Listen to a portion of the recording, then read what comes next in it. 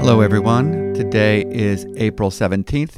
This is the One-Year Bible Tour, and my name is David MacAdam, pastor and Bible teacher at New Life Community Church in Concord, Massachusetts, and I'm happy to be reading the Word of God to you daily and pointing out highlights as your tour guide. You know, the Bible is the #1 world's bestseller, yet I wonder how many people have read it all the way through. I wonder how many people could give a 7th grade book report highlighting the protagonist, the conflicts, the theme, the main plot points. Wouldn't you benefit from a Bible survey course? Well, look no further. We are not just giving a summary commentary each day. We are reading the text together with the benefit of gaining literary, historical, cultural, and theological context as we go along. Each day, we read an Old and New Testament passage from the One-Year Bible format, as well as making stops in the book of Psalms and Proverbs.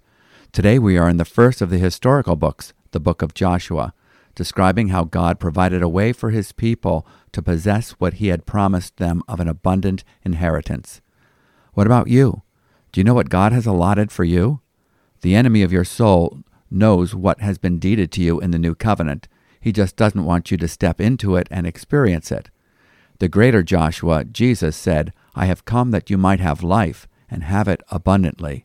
So let's move forward in our journey through the Bible, and as much as possible, let us possess our possessions in Christ experientially. Today we're going to read about the allotments of territory given to each tribe. And although it may sound boring to you, it would not be boring if you learned that choice property had been left to you in someone's last will and testament. Well, we're talking about God's will. There are specific boundaries given in the Old Testament to the land allotments designated for the tribes of Israel. This should inspire us to consider our lot assignments in the New Testament of God's grace. So let's begin reading today's portions in the Old Testament, the book of Joshua, chapter 15, beginning with verse 1, the allotment for Judah. And I'll be reading from the English Standard Version, as I am doing this year. The allotment for the tribe of the people of Judah, according to their clans, reached southward to the boundary of Edom, to the wilderness of Zin at the farthest south. And their south boundary ran from the end of the Salt Sea, from the bay that faces southward. It goes out southward of the ascent of the Akrabim, passes along to Zin, and goes up south of Kadesh Barnea, along by Hezron, up to Adar, turns about to Karka, passes along to Asmon, goes out by the brook of Egypt, and comes to its end at the sea. This shall be your south boundary. And the east boundary is the Salt Sea, to the mouth of the Jordan. And the boundary on the north side runs from the bay of the sea at the mouth of the Jordan. And the boundary goes up Beth Hoglah, and passes along the north of Beth Arabah. And the boundary goes up to the stone of Bohan, the son of Reuben. And the boundary goes up to Debir, from the valley of Achor, and so northward, turning toward Gilgal, which is opposite the ascent of Adumim, which is on the south side of the valley. And the boundary passes along to the waters of En-Shemesh, and ends at En-Rogel. Then the boundary goes up by the valley of the son of Hinnon, at the southern shoulder of the Jebusite, that is, Jerusalem. And the boundary goes up to the top of the mountain that lies over against the valley of Hinnom, on the west, at the northern end of the valley of Rephaim. Then the boundary extends from the top of the mountain to the spring of the waters of Nephtoah, and from there to the cities of Mount Ephron. Then the boundary bends around to Baalah, that is, Kiriath Jearim, and the boundary circles west of Baalah to Mount Seir, passes along to the northern shoulder of Mount Jearim, that is, Chesalon, and goes down to Beth-Shemesh, and passes along by Timnah. The boundary goes out to the shoulder of the hill north of Ekron. Then the boundary bends around to Shikeron, and passes along to Mount Baalah, and goes out to Jabneel. Then the boundary comes to an end at the sea. And the west boundary was the great sea with its coastline. This is the boundary around the people of Judah according to their clans. According to the commandment of the Lord to Joshua, he gave to Caleb, the son of Jephunneh, a portion among the people of Judah. Kiriath Arba, that is Hebron. Arba was the father of Anak. And Caleb drove out from there the 3 sons of Anak, Sheshai, and Ahiman, and Talmai, the descendants of Anak. And he went up from there against the inhabitants of Debir. Now the name of Debir formerly was Kiriath Sepher. And Caleb said, Whoever strikes Kiriath Sepher and captures it, to him will I give Achsah my daughter as wife. And Othniel the son of Kenaz, the brother of Caleb, captured it, and he gave him Achsah his daughter as wife. When she came to him, she urged him to ask her father for a field. And she got off her donkey, and Caleb said to her, What do you want? She said to him, Give me a blessing. Since you have given me the land of the Negeb, give me also springs of water. And he gave her the upper springs and the lower springs. This is the inheritance of the tribe of the people of Judah, according to their clans. The cities belonging to the tribe of the people of Judah in the extreme south, toward the boundary of Edom, were Kabzeel, Eder, Jagur, Kinnah, Dimonah, Adadah, Kadesh, Hazor, Ithnan, Ziph, Telem, Bealoth, Hazor Hadattah, Kirioth Hezron, that is, Hazor, Amam, Shema, Moladah, Hazar Gada, Heshmon, Beth Pelet, Hazar Shual, Beersheba, Biziathia, Baalah, Aim, Ezem, Elolad, Chezil, Hormah, Ziklag, Madmannah, Sansana, Labaoth, Shilhim, Ain, and Rimmon, in all 29 cities with their villages. And in the lowland, Eshtaol, Zorah, Ashna, Zanoah, and Ganim, Tapua, Enam, Jarmuth, Adullam, Sokoh, Azekah, Sha'arim, Adithaim, Gedarah, Gedorathaim, 14 cities with their villages. Zenon, Hadashah, Migdalgad, Dilion, Mizpah, Joktheel, Lachish, Boskath, Eglon, Kabon, Lamam, Chitlish, Gederoth, Beth-dagon, Naamath, and Makkedah, 16 cities with their villages. Libnah, Ether, Ashan, Iphtah, Ashna, Sebib, Keilah, Achzib, and Marashah, 9 cities with their villages. Ekron with its towns and its villages, from Ekron to the sea, all that were by the side of Ashdod with their villages. Ashdod, its town and its villages, Gaza, its town and its villages, to the brook of Egypt and the great sea with its coastline. And in the hill country, Shamir, Jatir, Sokoh, Dana, Kiriath Sana, that is Debir, Anab, Eshtemoh, Anim, Goshen, Holon, and Gilo, 11 cities with their villages.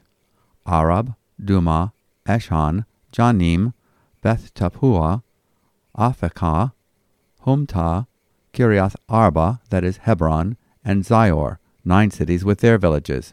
Maon, Carmel, Ziph, Juttah, Jezreel, Jokdeam, Zanoah, Cain, Gibeah, and Timnah, 10 cities with their villages. Halhul, Beth Zur, Gedor, Ma'arath, Beth Anoth, and El Tekon, 6 cities with their villages. Kiriath Baal, that is Kiriath Jearim, and Rabbah, 2 cities with their villages. In the wilderness, Beth Arabah, Midin, Sekakah, Nibshan, the city of salt, and Engedi, 6 cities with their villages. But the Jebusites, the inhabitants of Jerusalem, the people of Judah could not drive out. So the Jebusites dwell with the people of Judah at Jerusalem to this day. This is the end of our reading from the Old Testament book of Joshua. Let's take a few moments to think about what we've just read. Chapter 15 starts with clear boundaries being given to define the land allotted to the tribe of Judah. This is the tribe from which Boaz, King David, and Jesus would come. This land will eventually be the chief area of the southern kingdom. Judah's land allotment encompasses a major portion of the land where the central event in the drama of redemption will take place. We will eventually see the birth, death, burial, and resurrection of Jesus Christ played out in the land allotted to Judah. Jesus will also return there at his second coming. The land allotted to Judah includes the fields where Boaz will harvest barley and meet the Moabitess Ruth in the book of Ruth. The land includes the rocky grazing fields of Bethlehem, where the shepherd boy David will tend his father's sheep. Here are the mountains of Moriah, with the threshing floor of Araunah, the piece of land where the temple would be built.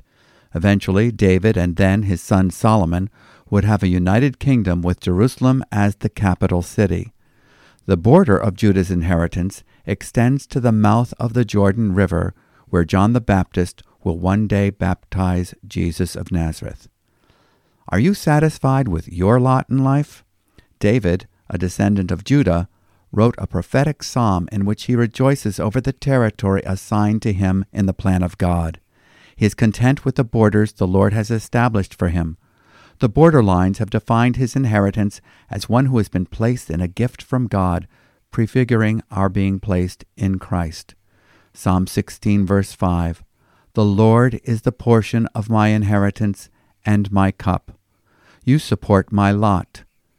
The lines have fallen to me in pleasant places. Indeed, my heritage is beautiful to me." Are you satisfied with where God has placed you? Remember, you are blessed with every spiritual blessing in Christ Jesus. Ephesians chapter 1, verse 3. Beginning with Joshua chapter 15, verse 13, Caleb's inheritance is spelled out. He asked for the hill country, and God gave it to him. He received the city of Arba, named after the giant Anak's father. Once Caleb drives out the enemy, Arba was named Hebron, meaning place of association or fellowship. Caleb saw that he had an opportunity to glorify God by defeating the giants. He turned the enemy's territory into a place of godly fellowship. He turned a place once renowned for an enemy giant's glory to a place where God alone would get the glory for fulfilling his promise. Caleb's daughter, Achsah, was the sought-after prize that motivated Othniel to conquer Kiriath-Sepher. Othniel wins her as a bride. She then asks her father, Caleb, to give her an extra field for a wedding present, one that was more suitable for cultivation and had access to the upper springs. It was Caleb's to give, so he granted her request. Caleb's name means wholehearted. Some name books say that it means dog, but dog in Hebrew is not Caleb, but Seleb. Yet this man who wholly followed the Lord had a dogged determination to fully possess all that he had been given for an inheritance.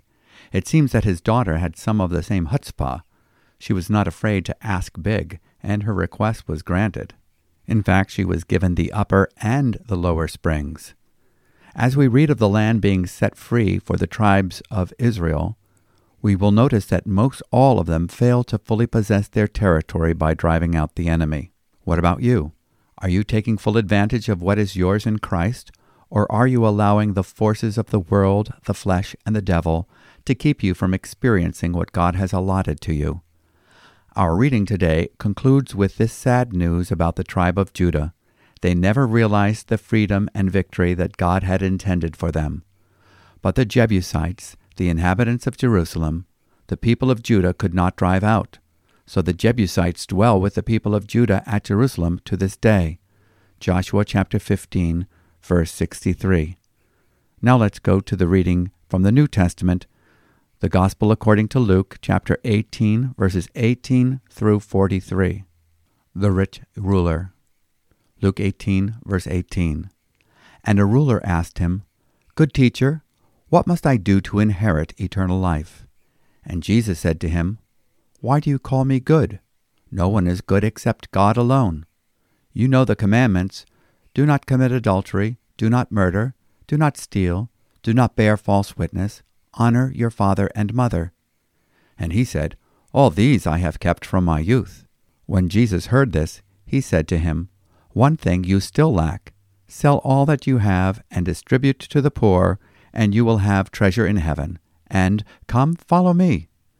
But when he heard these things, he became very sad, for he was extremely rich. Jesus, seeing that he had become sad, said, "How difficult it is for those who have wealth to enter the kingdom of God! For it is easier for a camel to go through the eye of a needle than for a rich person to enter the kingdom of God." Those who heard it said, "Then who can be saved?" But he said, "What is impossible with man is possible with God." And Peter said, "See, we have left our homes and followed you." And he said to them, "Truly I say to you, there is no one who has left house or wife or brothers or parents or children for the sake of the kingdom of God, who will not receive many times more in this time and in the age to come eternal life." And taking the 12, he said to them, "See, we are going up to Jerusalem, and everything that is written about the Son of Man by the prophets will be accomplished. For he will be delivered over to the Gentiles, and will be mocked and shamefully treated and spit upon. And after flogging him, they will kill him. And on the third day he will rise." But they understood none of these things. This saying was hidden from them, and they did not grasp what was said. As he drew near to Jericho, a blind man was sitting by the roadside begging. And hearing a crowd going by, he inquired what this meant. They told him, "Jesus of Nazareth is passing by." And he cried out, "Jesus, Son of David, have mercy on me." And those who were in front rebuked him, telling him to be silent. But he cried out all the more, "Son of David, have mercy on me." And Jesus stopped and commanded him to be brought to him. And when he came near, he asked him, "What do you want me to do for you?" He said, "Lord, let me recover my sight." And Jesus said to him, "Recover your sight. Your faith has made you well." And immediately he recovered his sight and followed him, glorifying God. And all the people, when they saw it, gave praise to God. And this is the end of our reading from the New Testament, the Gospel according to Luke. Let's point out some things you don't want to miss. Jesus is making his final journey from Galilee to Jerusalem. He goes directly south to Jericho, where he will turn west and travel the Jericho road to his purposed destination, to give his life as a ransom for many and be crucified as the Lamb of God who takes away the sin of the world. He meets a rich Jewish religious leader on the road, who certainly appears sincere as he asks the question, "Good teacher, what must I do to inherit eternal life?" Jesus knows that this man has not yet come to see his need for salvation. He still thinks that there is something that he can do to inherit eternal life. He does not duly recognize the fact that God is so holy that he cannot look upon sin. It is already too late for him to meet God's standards. He has already missed the mark. If you break the law at one point, you are guilty as having broken them all. One would have to be perfect, as Jesus is perfect, to inherit eternal life. Jesus tests this man's assumed righteousness to see if it matches the high and holy standards of the law. Only God is truly good, Jesus says. Mankind was made in the image of God. He was created to discharge his responsibility of mirroring the moral character of God to all creation. In God's book, something is only considered good if it functions as its creator originally intended it to. Jesus could be called a good man because he was fulfilling the purpose for which he, as God, made man, to mirror God's moral nature, to put God's glory on display, exhibiting his grace and truth. We often fail to see that our problem is much bigger than not being good enough for God. Our problem is that we are not functioning as God created us to function. We were created to be full of God's life and reflecting God's nature, so all creation looking at us can see what God is like. Instead, we are full of sin, full of ourselves, full of our fears and insecurities. Jesus reminds this religious leader of the 10 Commandments, pointing out that they communicate something of the kind of behavior that is required to be right with God and qualified to inherit eternal life. He deliberately omits the command, "Thou shalt not covet." This man was unaware of his own covetousness. He is blinded to his self-righteousness and greed. His unwillingness to follow Christ gives evidence to the effects of the fall within this man's heart. He was dead in his trespasses and sins and did not know it. Jesus tells him, "There is one thing you lack." What is that thing? It is not that he failed in just one command. He lacks the life of the Creator in the creature, the life of the lawgiver living as the lawkeeper in his heart. Sell all that you have and give the money to the poor. Just as this rich ruler was blinded to his own covetousness, we are blinded from birth to the depth of our depravity, where we are alienated from the life of God. Ephesians chapter 4, verse 18. The life of God knows that the real treasure is in heaven. So Jesus says, "Come, follow me. I came that you might have life." Jesus was giving this man an opportunity to repent. The word repent literally means to change your way of thinking. The self-righteous ruler did not recognize he was a lost sinner in need of a Savior. He could not turn from his earthly treasures to follow heaven's treasure, Jesus Christ. If he followed him, he would soon be on the Jericho road to Jerusalem, where he would find that Jesus was offering to God a perfect sacrifice so this man would receive the very life that he needs to inherit the kingdom of heaven. Next, Jesus once again predicts his pending death in Jerusalem. Each time he does, he adds more details. Luke chapter 18, verse 32. The ancient prophecies of the suffering servant will be fulfilled as he is handed over for a violent and shameful death. And on the third day, he says, I will rise again. Luke 18:33. At Jericho, Jesus meets blind Bartimaeus. What is significant here is that Jesus does not silence this man when he cries out, "Son of David, have mercy on me." This blind man is announcing publicly that Jesus is the Christ. The fact that Jesus was not discouraging him from doing so in such a vociferous way was a sign that Jesus' hour was now arriving. When Jesus asks the man what he wants, the blind man says, "I want to see." Jesus says, "All right, begin seeing. Your faith has made you whole." It is ironic that it is this healed blind man who joins Jesus on his way to Jerusalem and not the rich religious leader. This blind man shouting, "Son of David," will get the crowd doing the same. He follows Jesus from Jericho to Jerusalem, praising God. When Jesus gets to Jerusalem, the crowd has grown to a throng, shouting, "Hosanna, Son of David! Blessed is he who comes in the name of the Lord." Now let's go to our reading from the Bible's songbook, the book of Psalms, Psalm 86, verses 1 through 17. Great is your steadfast love, a prayer of David. Psalm 86, verse 1. Incline your ear, O Lord, and answer me, for I am poor and needy. Preserve my life, for I am godly. Save your servant who trusts in you. You are my God. Be gracious to me, O Lord, for to you do I cry all the day. Gladden the soul of your servant, for to you, O Lord, do I lift up my soul. For you, O Lord, are good and forgiving, abounding in steadfast love to all who call upon you.